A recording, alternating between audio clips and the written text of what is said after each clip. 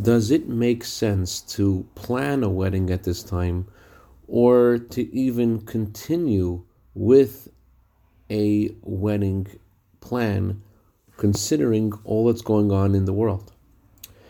Good morning. While this question sounds like a good one, it's not a question at all for our people.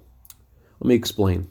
Before Moses was born, Moses' father, Amram, made a decree. He was the leader of the Jewish people at the time, and he saw how the Pharaoh was killing all the Jewish males, and he said no more weddings because look what's going on. We cannot have children for them just to be killed by the Pharaoh.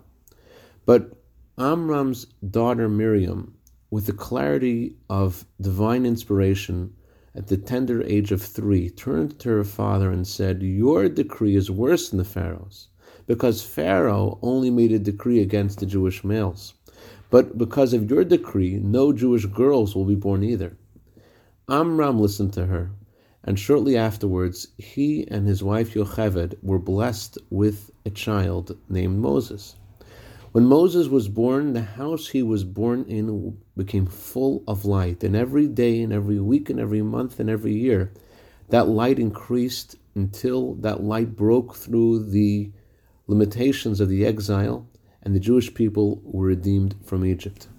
In a similar way, today, we are living at the time of the coming of Mashiach, and wherever the Jewish people are, they continue to add in light in a different way, but with greater intensity, in learning Torah, doing God's commandments, and it's certain that we need to add in having more weddings as much as possible.